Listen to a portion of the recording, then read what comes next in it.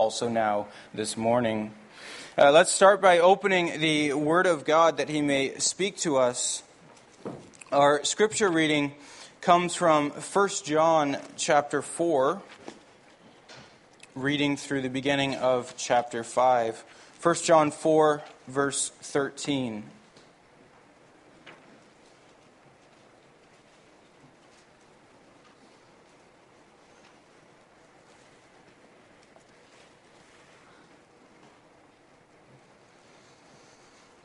First John 4, verse 13, we'll read through chapter 5, verse 5. And the first 5 verses of chapter 5 will be our focus this morning.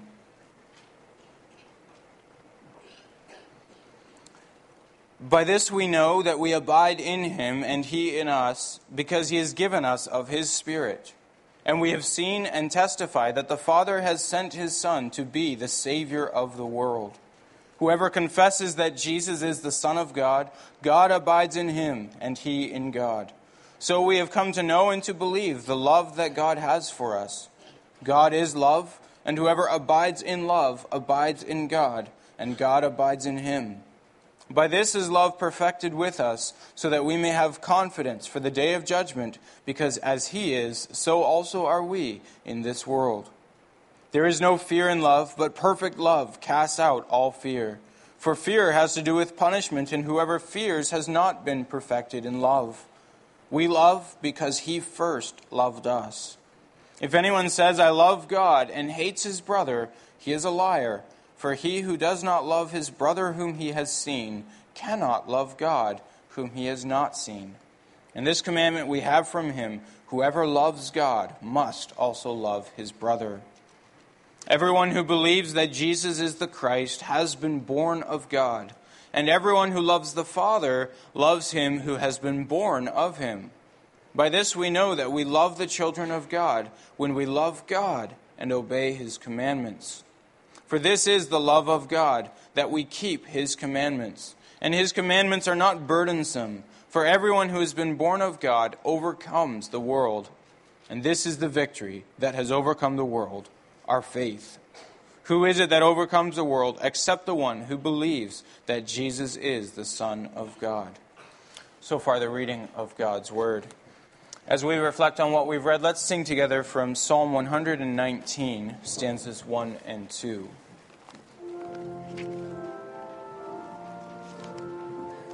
One through 5. It's not a long text, but it is quite a dense text.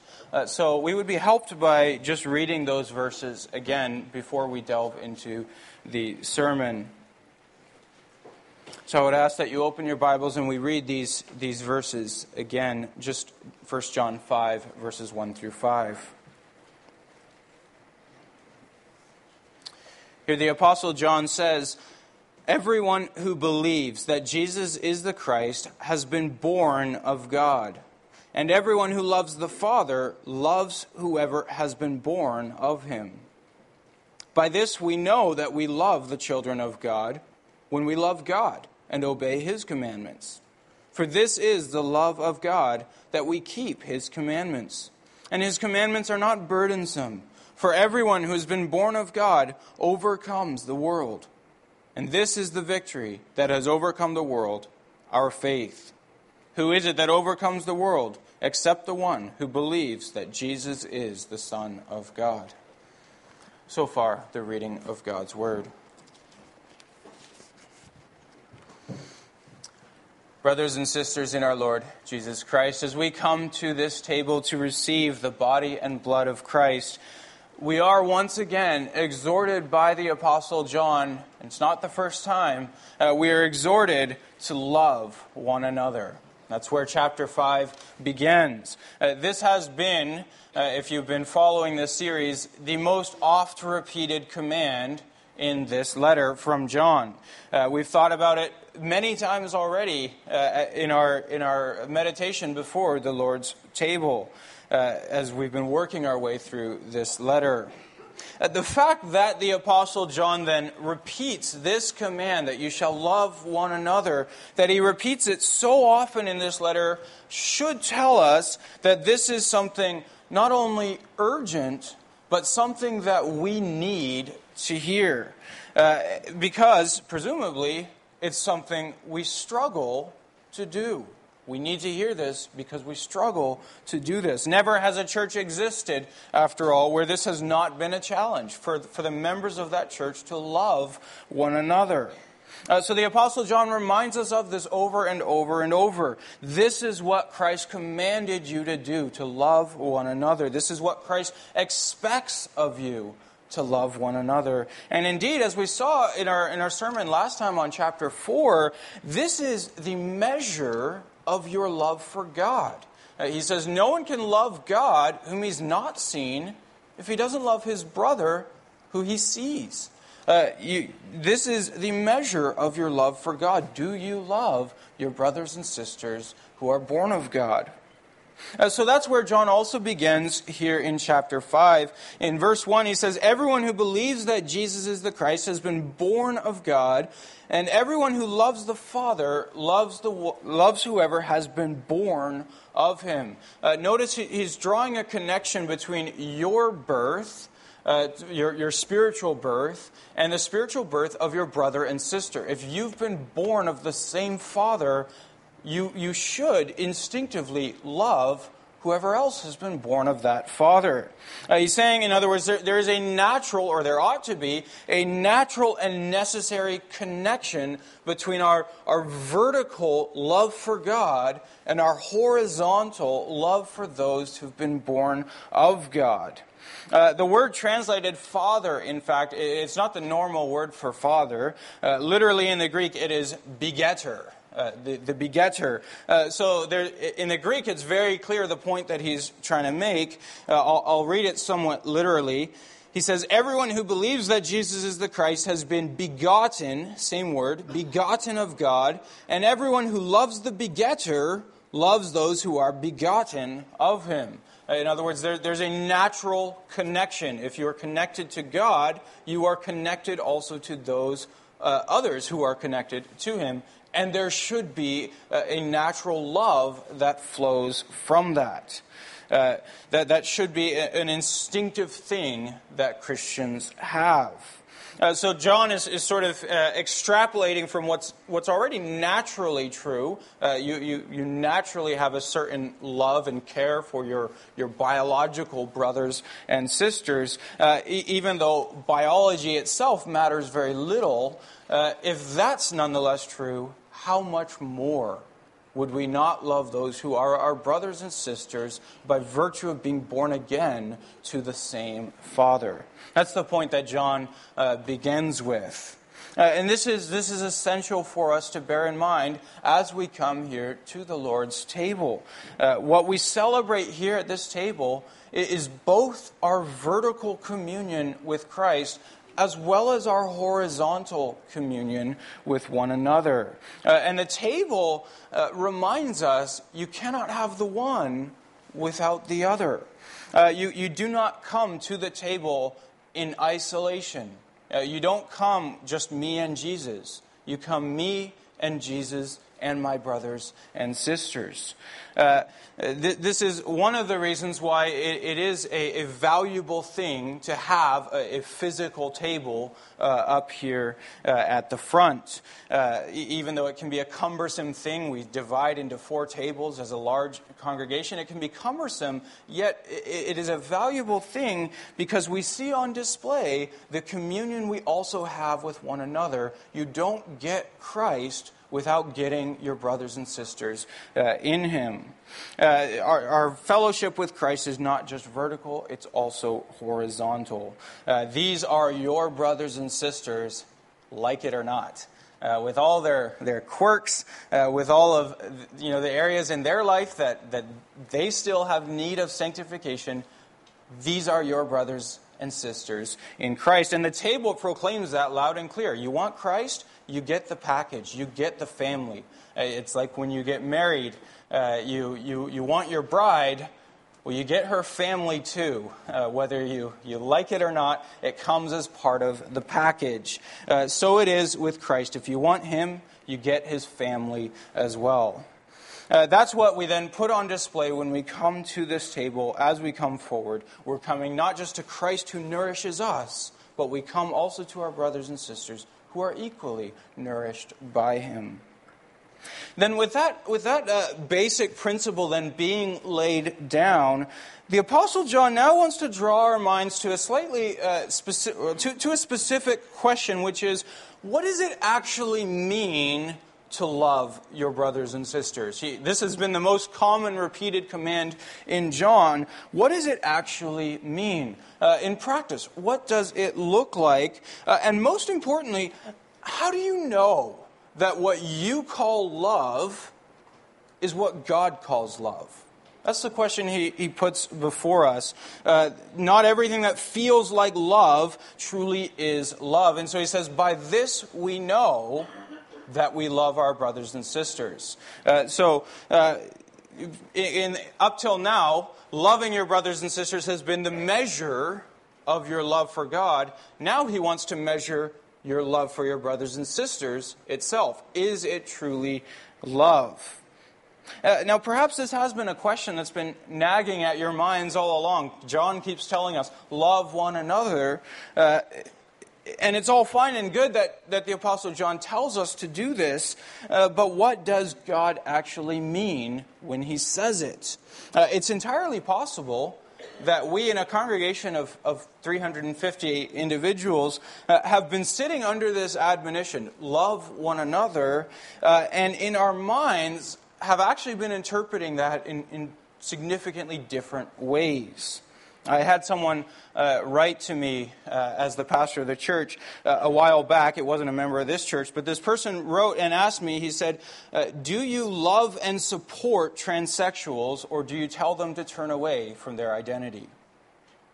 You hear that question? It's a loaded question. What does it mean to love someone? In that person's mind, it is to support, to affirm their transsexual identity. It's a loaded question.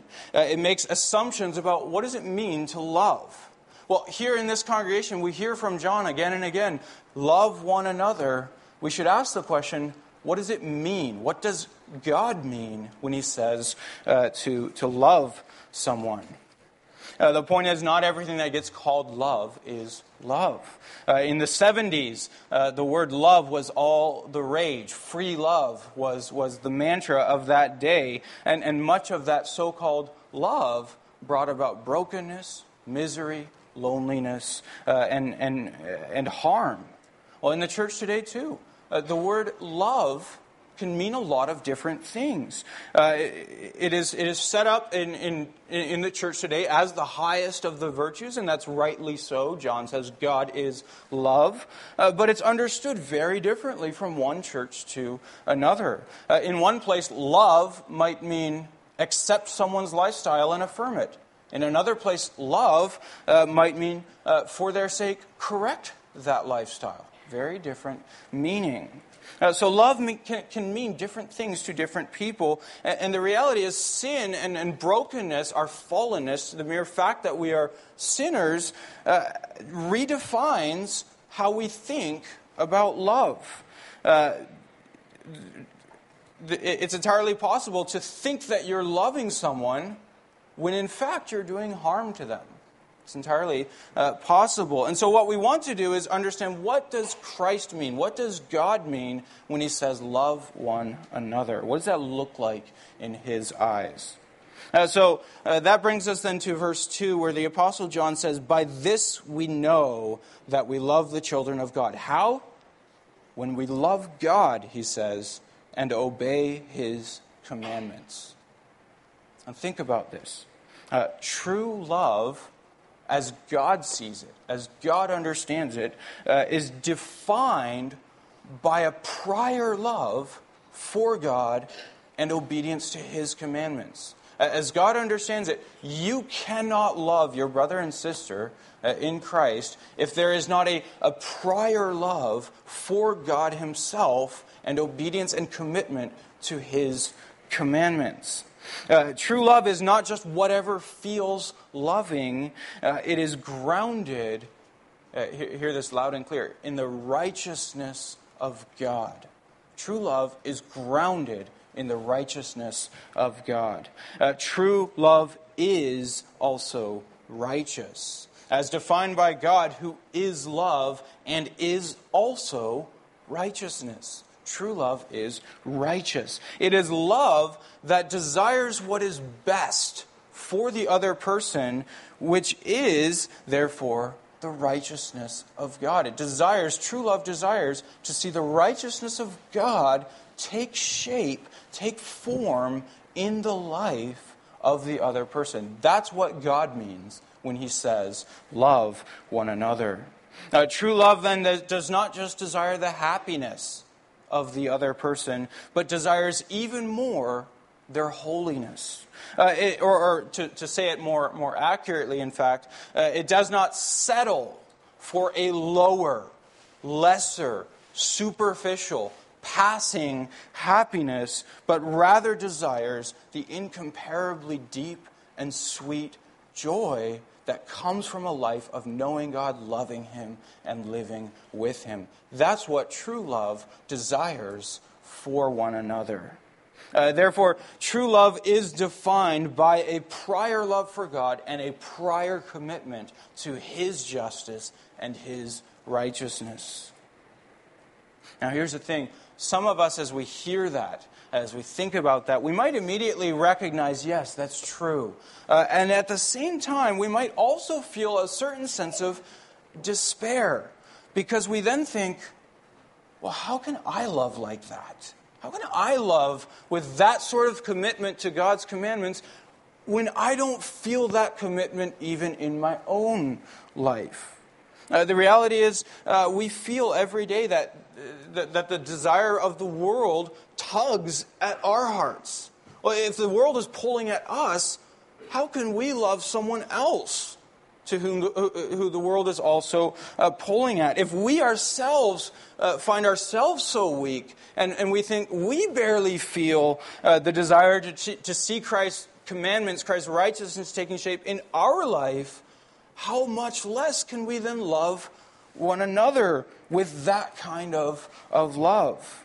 Moreover, our minds too, it's not just our hearts, our minds are also fallen.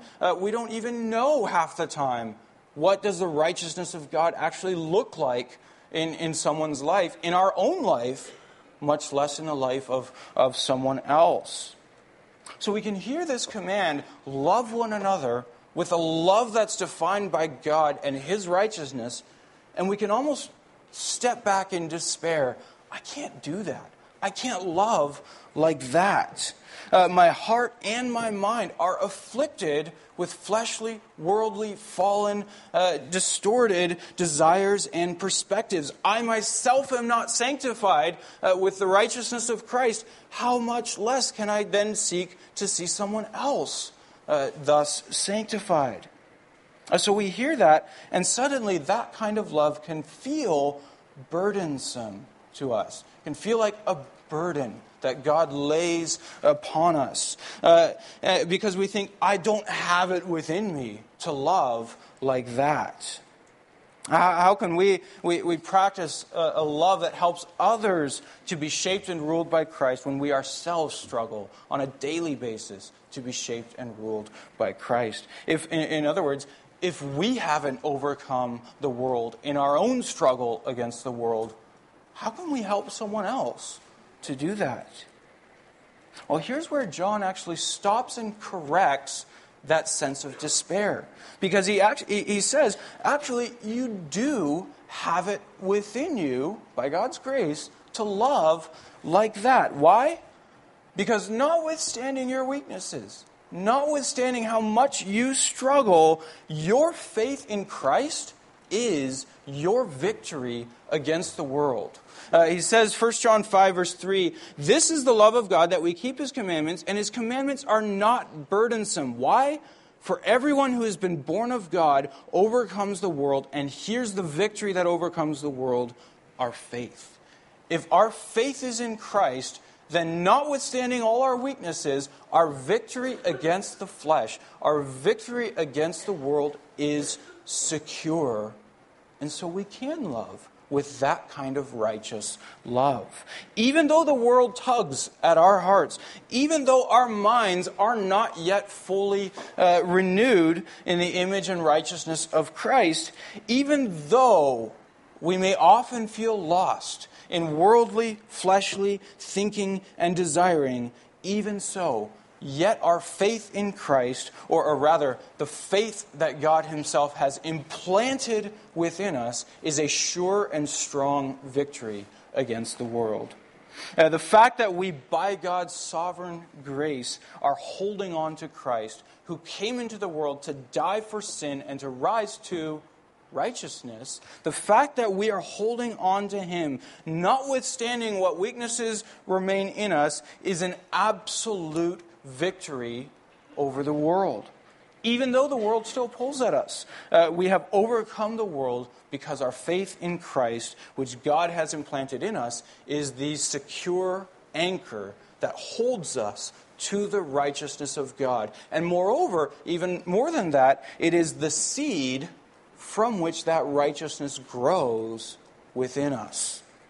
And that means you can love your brothers and sisters with a godly, righteous, sanctified love, even with all of your own weaknesses. Because as long as our faith is in Christ, the faith that holds us like a lifeline to God Himself, as long as our faith is there, the world will not break us away from God, and God will continue to renew and sanctify us more and more. And as He does that, we also love with a renewed and sanctified love.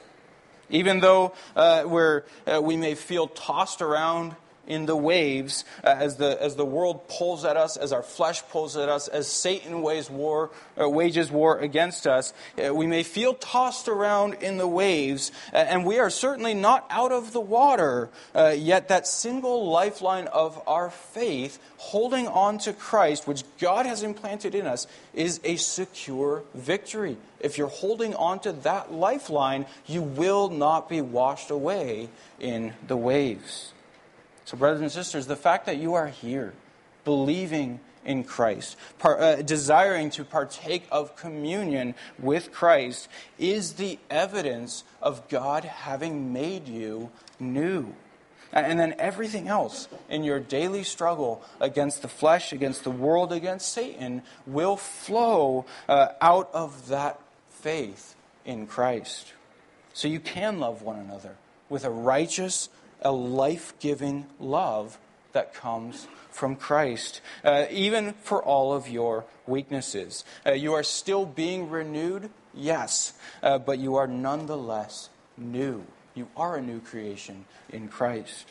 So also then God's commandments, as you seek to walk in them yourself, and you don't yet know fully what that looks like in your life, but you are walking in them, seeking to walk in them. As you do that, you may also walk alongside your brothers and sisters in Christ, helping them step by step to walk in the commandments of God. You don't know exactly what the end will look like, but you do know the next step that God teaches you to walk in, because it flows from your faith in Christ. And so we get to keep the commandments, John tells us, not as a heavy load that God foists upon our back, but rather as a new life that God works within us as we hold on to Christ. And that makes the exercise of that love, that righteous love, actually quite simple. And not easy, but simple. It is, so how do you love your brothers and sisters with a godly, righteous love? Very simply, fix your eyes on Christ constantly, and you yourself will not only grow in righteousness yourself, but you will love well with the righteous and sanctifying love of God. And that's exactly why we're here at the Lord's table, to fix our eyes again on Christ, as we receive His body and blood, to remember all of our righteousness is from and in Him. We come to be assured of the peace that we have with Him. And as we do that, He holding on to us and we holding on to Him, we shall most certainly learn more and more what it means not only to walk ourselves in the commandments of God, but to love one another with a righteous, godly, and holy love, because that's how Christ has loved us. Amen. As we reflect on God's Word, then let's sing together from Psalm 119, verses 13 through 15.